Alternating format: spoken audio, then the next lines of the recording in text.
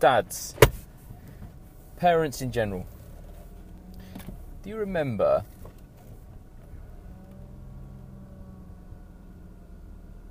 I've got room, there we go. So I'm just doing a 17-point turn. Oh, what am I doing as well? I haven't got the shades on. Jesus Christ. Rookie. There we go. Yeah, dads. Parents in general. Do you remember the days when you could just do stuff? I think back on the old me, pre-dad me, and I think on his excuses or rationales for not doing things. And it's a good source of comedy, I think. Oh, this fucking junction, honestly. Bear with me.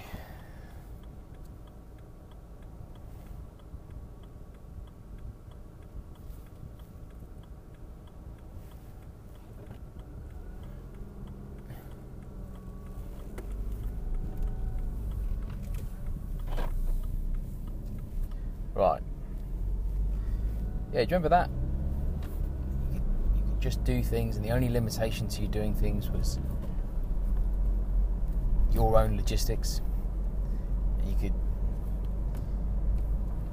could say things like, I'm going to do X, Y, Z on this day, and I'm telling you this, dear, as an FYI. That all goes with children. That all goes. Unless you have what I'd regard as a quite bizarre relationship where you're still making orders like that. Not orders, because I don't think anyone's ever ordering anyone around. Unless you're making assumptions. Assumptions is the better word, actually. Unless you're assuming that your other half is fine to manage the childcare for the length of time it takes you to go and do whatever it is that you're electing to do.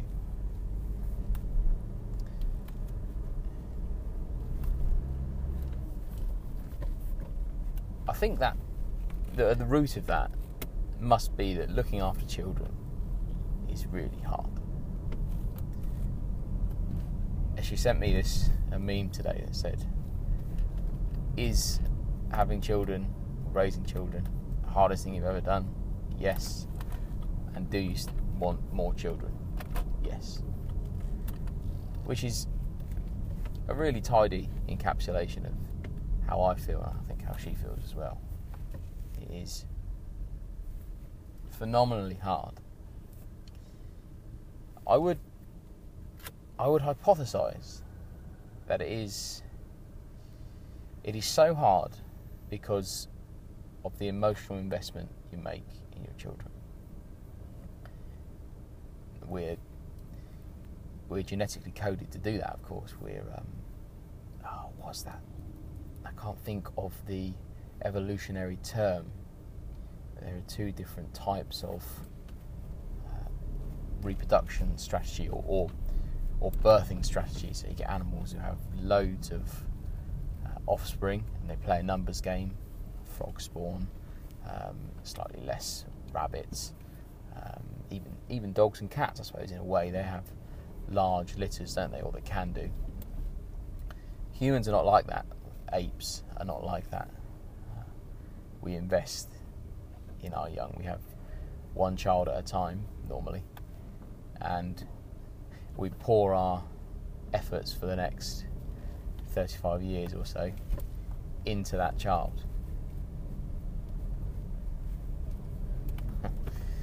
It's funny, isn't it? Just on a different note, stuff you see when you're off duty that I don't know if the screening method is ever different, off or on. I don't think it is. When you're looking around at people, it's not necessarily you're making those scans of an environment. It's not really words or things being said that get your attention. It's not like the shouting and the hooping and hollering. It's things that appear out of place. It's like fast, rapid hand movement. That sort of gesticulation. It's a good word I saw on CAD the other day. Gesticulation, like that. There's a bloke on the high street there gesticulating. So he had a chicken bone in his hand from the chicken shop. He's pointing down the road. He's next to what looks to be his mate, but he's doing that weird blokey thing where you maybe had a shandy and you're getting quite close to your mates. It's a little bit homoerotic. Chicken bone, sort of making a very important point about Shannon or whatever. Those things jump out at you, and when that happened just a moment ago, for half a second I'd forgotten I wasn't on duty, because that definitely the sort of thing, you slow the car down, have a little look around, you start thinking a bit more tactically. And I dare say in that situation I wouldn't have even engaged with that bloke. I'd have probably made the same assessment I made just then, and would have felt no need to clarify things. But it is interesting that scanning is going on all the time, and I think there's probably some kind of subconscious neutralising force that occurs when you're off duty, because unless somebody's bleeding out, I'm not getting involved. I was walking across a Tesco's car park the other day with a mate of mine who's not in the job, and there's a load of job cars there and stuff. He said, "Oh yeah, what's going on over there?" And I said, "I don't give a fuck. I'm sure it's all in hand, and there's 5 cops there with radios on. If it's not in hand, they can do the necessary." As I say, if somebody's bleeding out, different story. Where were we? Oh yeah, I was talking about how hard childcare is. I've got a feeling that my phone stand is going to fall out of its thing. Hang on. Wait, one caller. There we go. Let's try to tighten that up a little bit. There we are. Job done. Right. So, yeah, it's talking about how hard childcare is, and I think that is why to approach it as a team is essential.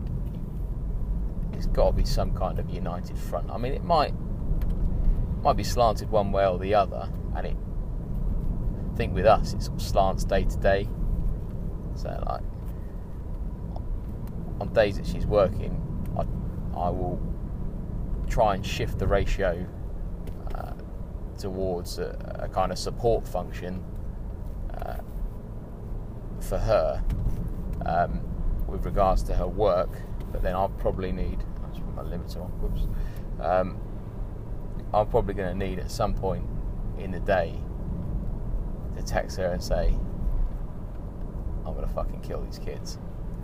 And I'm going to need at that point, a sort of voice of reason from her. I think we tend to strike that balance fairly well, but no one really knows what they do. Well, I don't know, actually. You hear it's quite trendy, isn't it? It's quite a trendy thing. I was listening to a really good podcast the other day on parenting. It's the only one I've ever listened to, actually, and it's because it was recommended by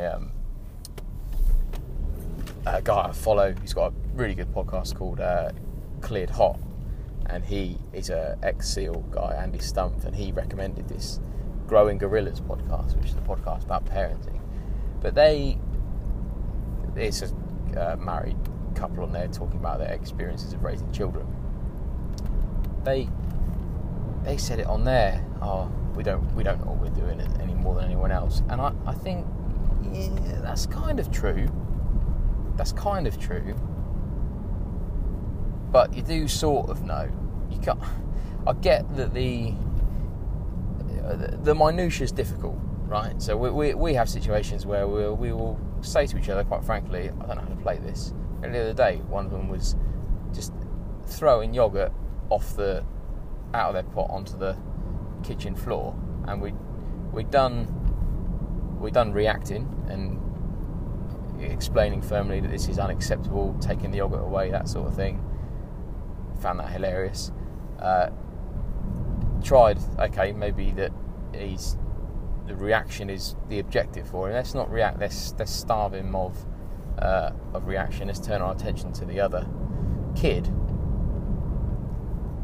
That didn't work either. He just kept pouring the yogurt on the floor. Okay, I only really got two cards here. So I get the minutiae. It's complicated, and there's probably some dichotomy there that we're missing. And there's probably loads of people listening to that thinking, well, I know exactly what you got to do there. You got to do X, Y, Z. I think that's what people mean when. Fuck me, it takes all sorts. And I just drove past a woman. She's walking along with her dog, playing the flute on a country lane. She's on a footpath thing. I mean, it does take all sorts. Bless her. Good luck to her and that flute. Good thing about animals, that dog just don't give a shit about the fact that she's, I think what's technically called a nutter. He's loving it. He's like, yeah, we go out for a walk and go down this little country road and she plays the flute. Gotta love dogs. Where were we? Oh yeah. I was saying, this wasn't at all what this podcast was supposed to be about, by the way. So I've done that classic thing I always do and veered off into a rabbit warren that I had no intention of stumbling down. I haven't got a lot of time to do this, actually. I better get on with it, haven't I? Wrapping up that point, parenting is very difficult. There's a sub-point within that.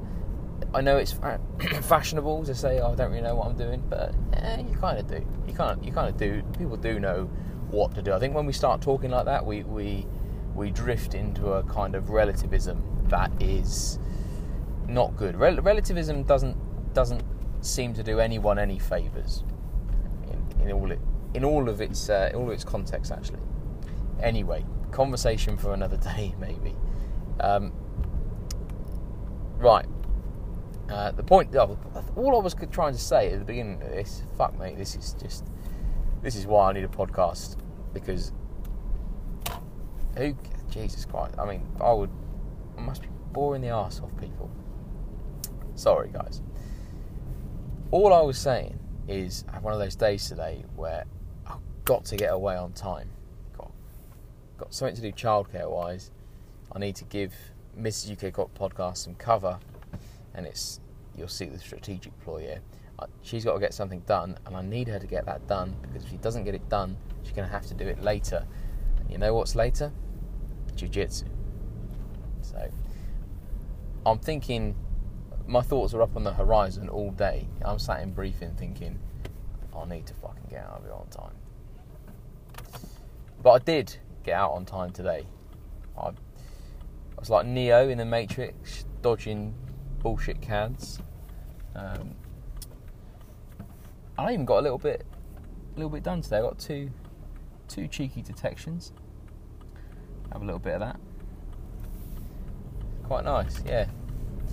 Yeah, we had a skipper covering us from off borough as well, and I sort of, she was happy with that. I got these two detections. Picked the job up, got it, went out, dealt with it, got it done in one day. Detections on the board. We've got 2 beans for the team, bish bash bosh, and I've made that power move where you've done something quite good, and because the leader for the day, she doesn't really work with us. She doesn't know kind of what my standard is. So I played this off like it's an everyday thing, Sarge. It's not no biggie. So Oh yes, paid the cost to be the boss. Do, do, do, do, do, do, do. Look at me. I'm not gonna carry on with that.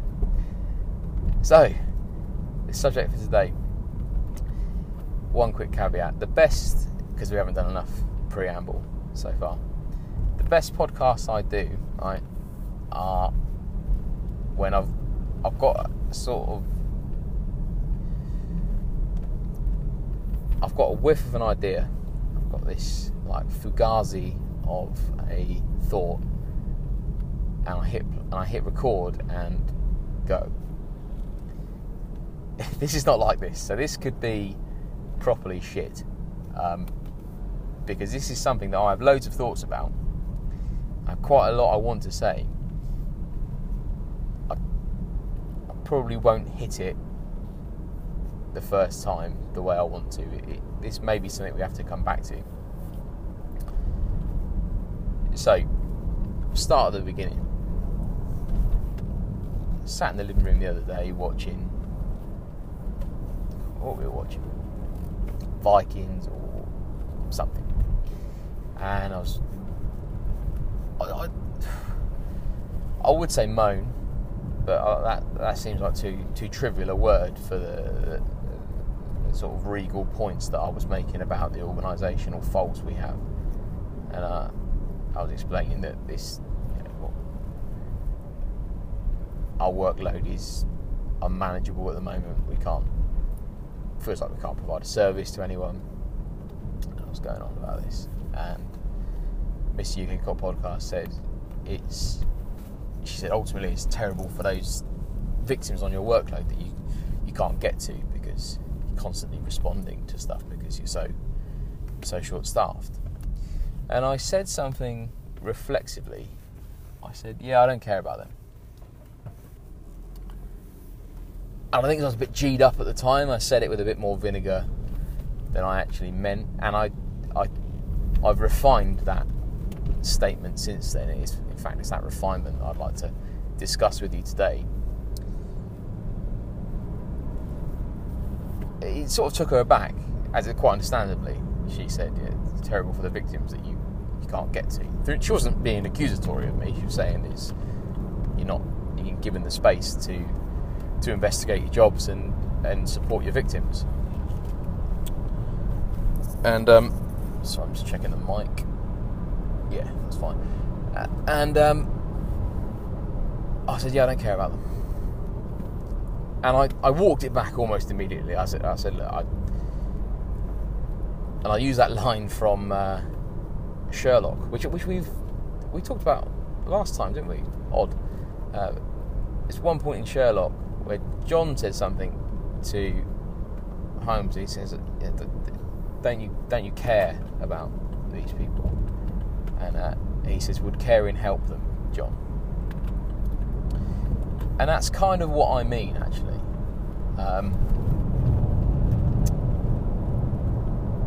And here's the junction where I feel I've got so much to say, I'm going to end up saying nothing at all, and that which I do say is going to be garbled. But let me try and make sense of this idea. So let's start with clarifying what I actually mean. I don't mean I don't care. That's not what I mean.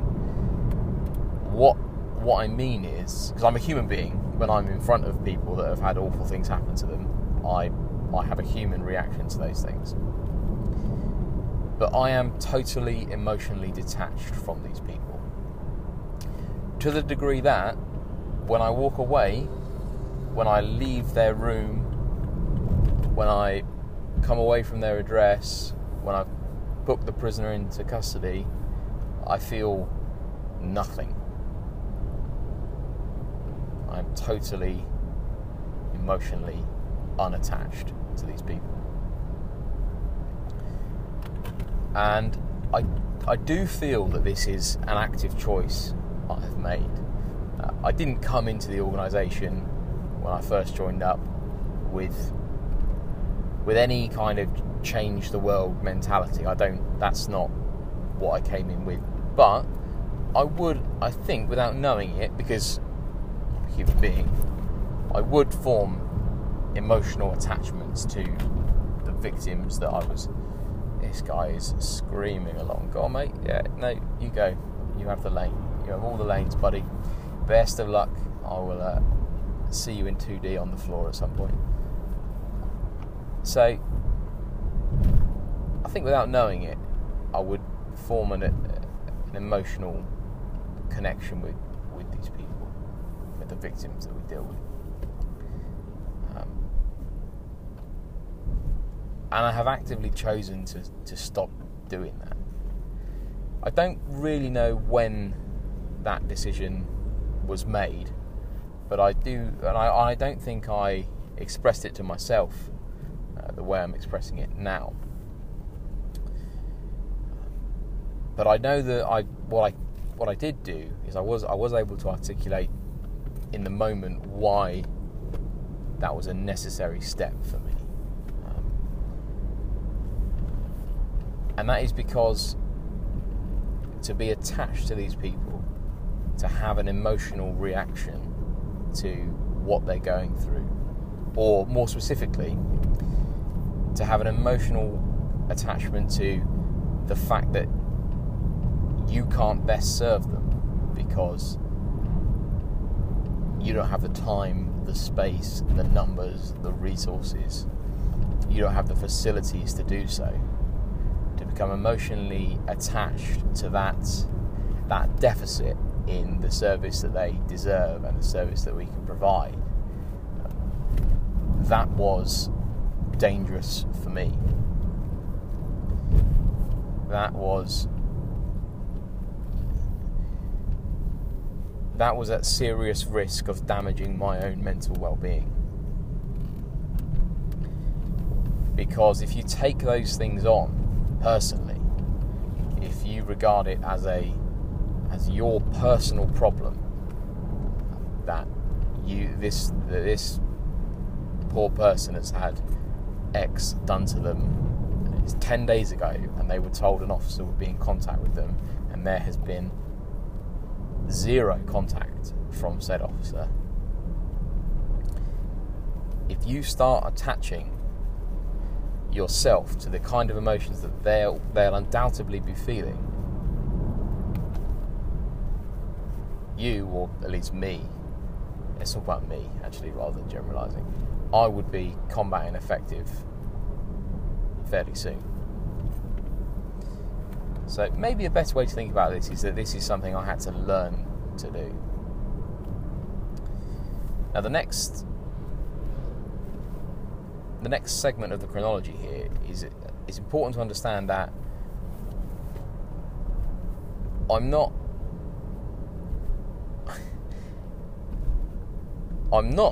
somebody who is sat in a corner of the office with one of the old blue jumpers and the elbow patches saying, yeah, job's fucked, mate.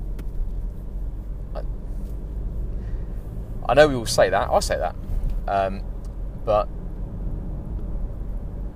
and I think some people who say that are completely at a loss as to why they're there and what we're doing, and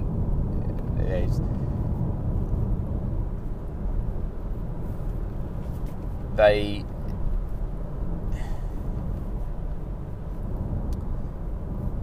well, I think at least they appear to have lost all sense of meaning in what we're doing. That is absolutely not the case with me. Strategically, I'm as committed as I've ever been to what we're doing. I never lose a grip on the fact that we are essential for a healthy, peaceful, just society. You can't have those things without the work that we do. And that is valuable. That is worth doing. That is a worthwhile way to spend your working life, to work towards that objective. And I think of this as our strategic mission. I look at when I think that way, I'm thinking with a strategic lens. That's not the way I think when I'm dealing with the individual victims or suspects or whoever with you, but it's not the way I think when I think of the individuals. Because if you try and search for meaning in those situations, you'll struggle to find it. I'm sure I'm telling you things you already know, but I don't mean to sound patronising here. This is not me trying to be instructional. If anything, I'm just trying to establish a framework for things I think you probably already feel in your gut. So when we're dealing with, and I should say as well, I think it is mainly response officers who listen to this, but maybe this is not true in other departments. I don't know. I'm a response copper. I don't know what it's like to work with victims in CID or other specialist teams. I don't know what that's like. But for the cohort of people that we interact with as response officers,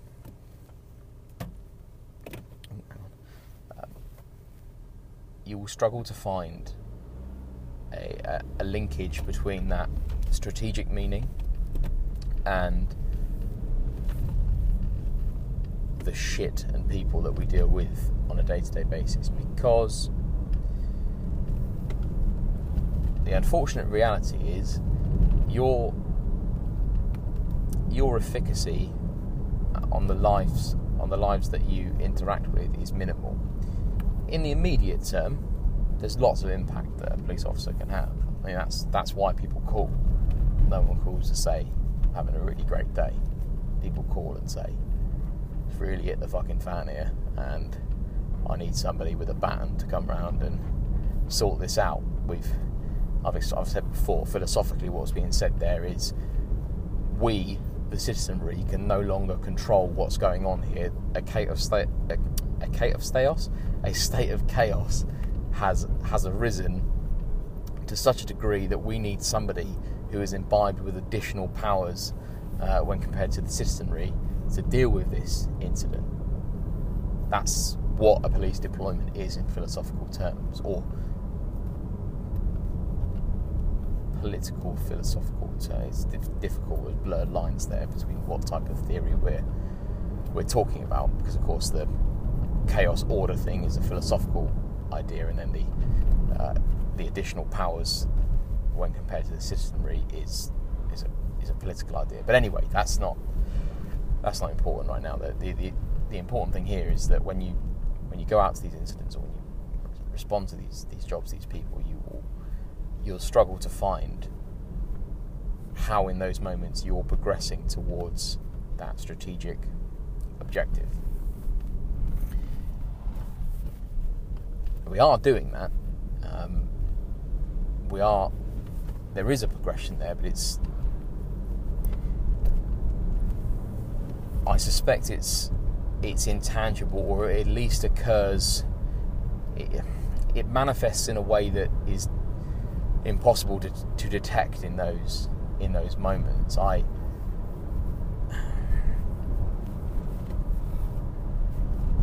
The way I think about it, this is where things are going to come a little bit garbled, because there was another point I was going to try and come on to, but I'll just try and flesh this out for a moment. So I think the way to think about what we do strategically.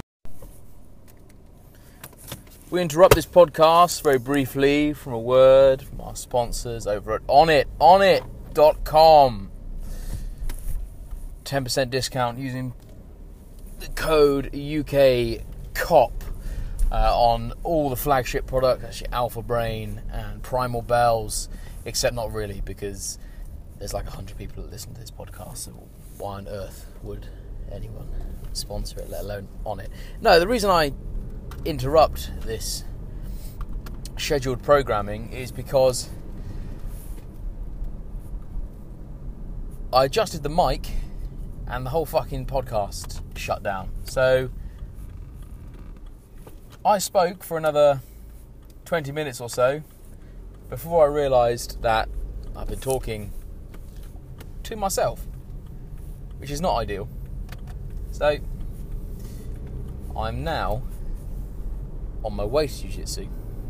About an hour has elapsed since you heard me speak, or it has for me anyway.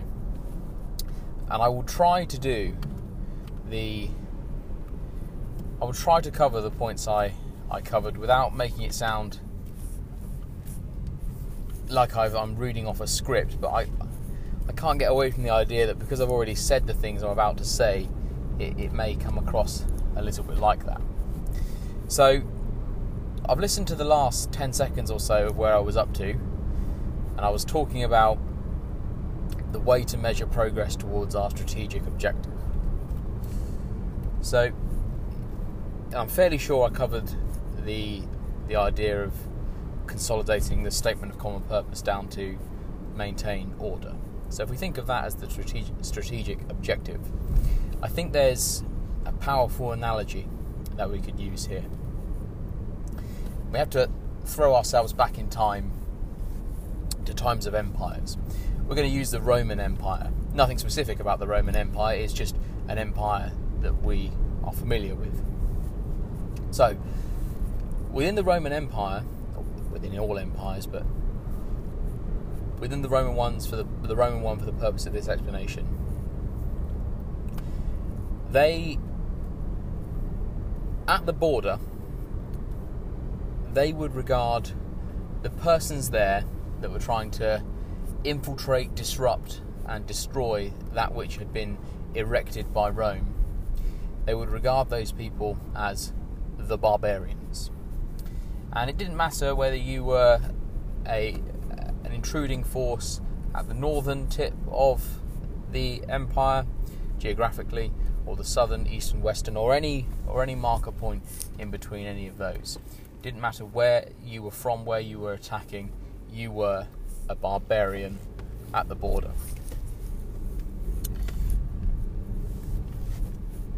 The Romans understood that in order to maintain the order that they'd established, they would have to engage these barbarians in some kind of combat, because if they didn't, then that which was occurring at the border, that type of disruption and anarchy, it would infiltrate and ultimately consume areas within their territory, working its way in towards, presumably, the capital, Rome, and eventually what they used to call an empire wouldn't be an empire anymore. But delicately adjust this mic. But what they didn't do, I'm looking at this in the macro, by the way. I'm sure someone will listen to this at some point who is a Roman Empire expert, and they will have all sorts of corrections to me. Send me an email, can't wait to read it. What the Romans didn't do, and as all empires didn't do, they didn't regard that problem as a solvable problem. They regarded it as a containment issue, or a no, I suppose containment issue works, doesn't it? Because they were trying to contain their order within their city walls, so to speak. And I think that is the way to think about the substance of our work.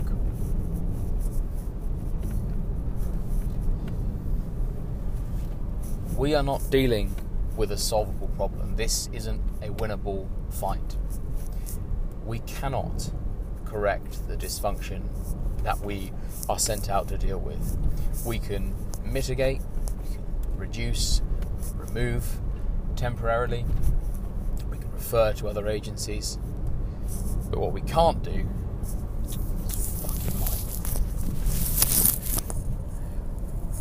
what we cannot do is solve. Just as the Roman Empire and all other empires could not banish permanently the barbarians at the border. They were a constant force, and it is, I think, the case that the dysfunction we deal with is a constant force. It may well be, in fact, that you can't have a free society without a certain strata of it derailing, and descending to a place that the rest of us would never want to go to. When I think of it in those terms, I care about that strategic objective, but it's difficult, and I've found mostly impossible to connect with that when you're on the ground dealing with what's being presented to you.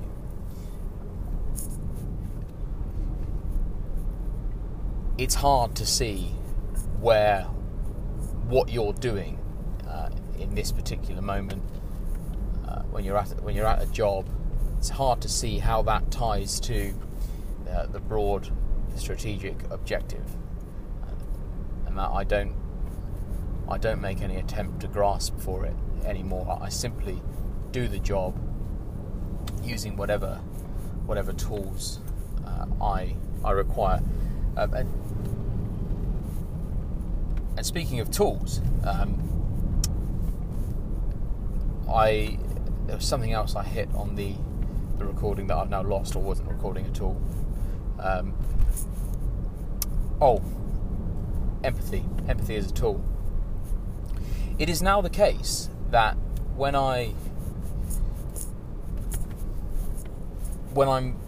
deployed to somebody, a victim, a witness perhaps, but mainly a victim, and I know logically, I know using my reasoning faculties that this is a dark moment of this person's life.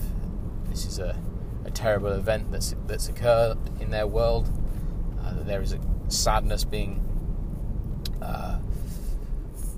injected into their existence.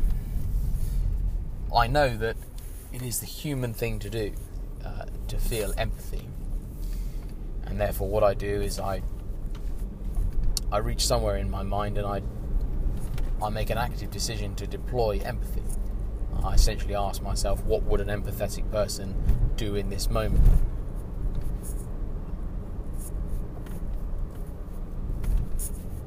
It's important to recognise that is not an organic process. That's not my mate down the pub saying, "You'll never guess what she's fucking done to me."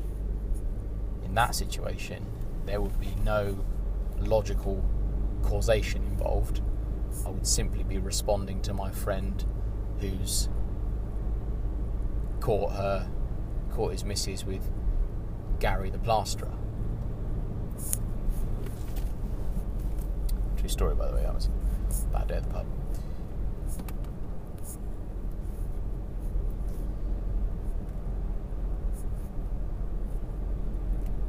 I'm mindful that this may come across as cold. I don't think it's necessary to frame it that way. I don't regard myself as a cold person at all. But I think, in fact, I think I know that if I allowed for that organic empathy, if I didn't turn that off,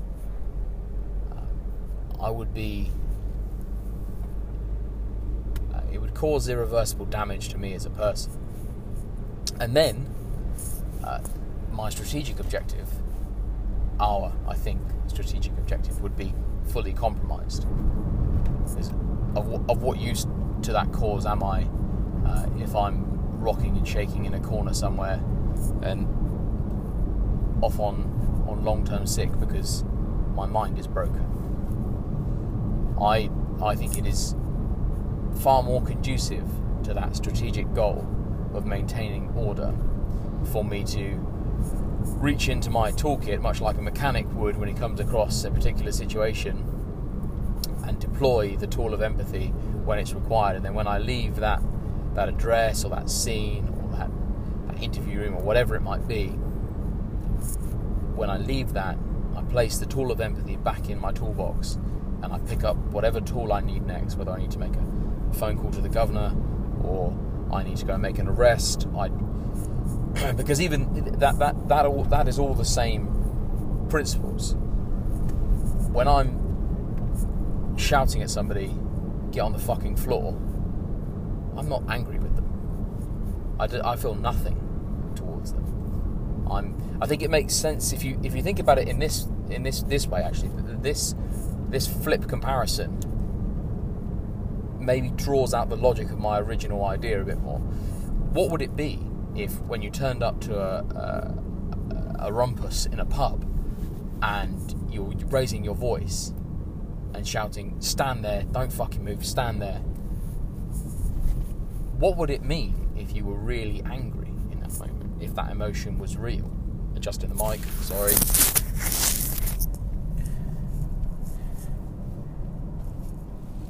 That's not good. You do not want live, organic emotion in that moment.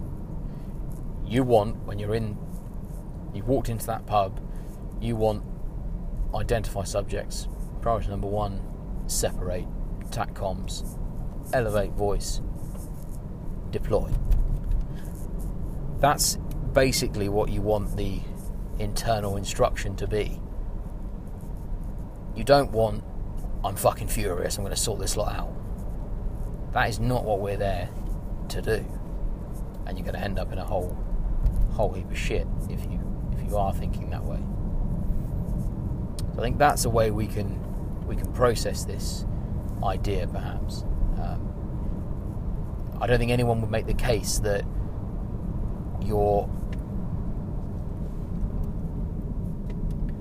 there's something gone awry if you're not naturally angry in that pub fight situation. I think actually the opposite is true. You'd be told, if you really had lost your shit.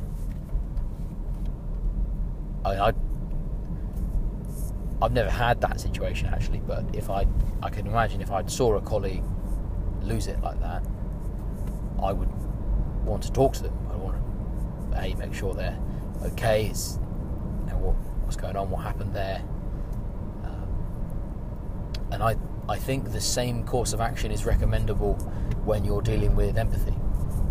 When you're sat across from somebody and they're relaying something that's horrific in their life, or that maybe horrific's too strong a term, but that's causing them a great deal of distress, because for the truly horrific things, I think you might have a kind of override system where your natural empathy begins to roll forward again, and then it would be a case of keeping that in line. And that I think circles us back to that original conversation where I spoke a bit too liberally when I said I don't care about them. That's as a sort of cartoon of what I actually think. I think I've made a logical choice that I really care about why we're here and what we're doing. That maintenance of order, that holding up the city walls, and the maintenance of things as they are, because they could be so much worse. I'm committed to that, and I'm committed enough to it to recognise that being rendered unusable in the service of that objective is not a good thing. And the best way that I can remain usable, that I can remain of utility towards that objective, is to be emotionally detached, is to pick up empathy like the mechanic picks up any other tool and uses it where it's needed.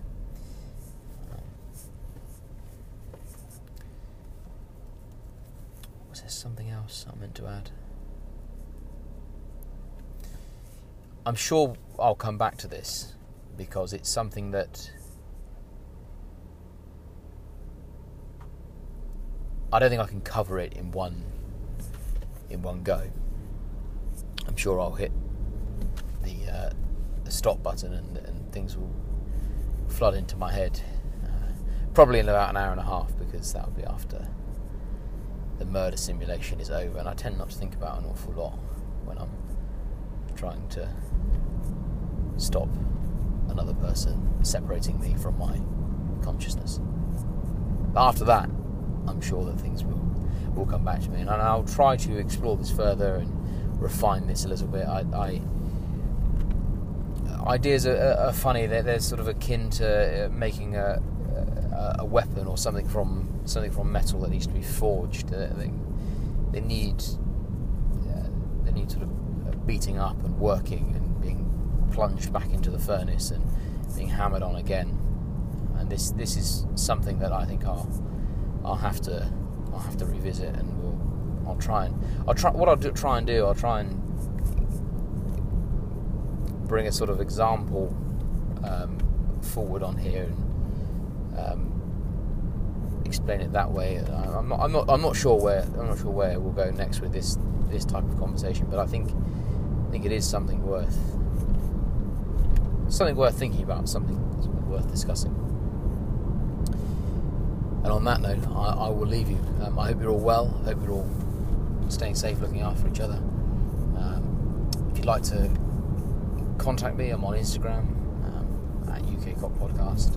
And if you don't already follow me on Instagram, you can find me on that handle if you want to message me. If I don't message you back straight away, by the way, because I feel shit when that happens. But I'm this is not my gig. I've got 4 or 5 other jobs before this one, and it just takes me some time. But I will always come back to you. So don't think I'm ghosting you or leaving you on red or whatever the kids say nowadays. That's not the case. It just takes me a while to actually sit down and a lot of you write long messages as well, which is great. But I don't want to just fire one-liner back. If you're taking the time to write me out a proper message, which I have to say the vast majority of them are quite sort of lengthy, lengthy points and takes on things, which is great. And lots of new people messaging me as well. That's really good. Don't feel that if someone said to me recently that they don't know really, they say they're in training school and they don't really have much to contribute to the conversation because they're not out doing the job yet. That's not the case at all. Not the case. You're all part of the family now. So if you want to sort of reach out and say hello, but you feel that you've only been here half an hour, send me a cake in the post, and then I'll talk to you. All right, guys. I'll wrap it there. Look after each other. Be good, and I will speak to you very soon. Bye bye.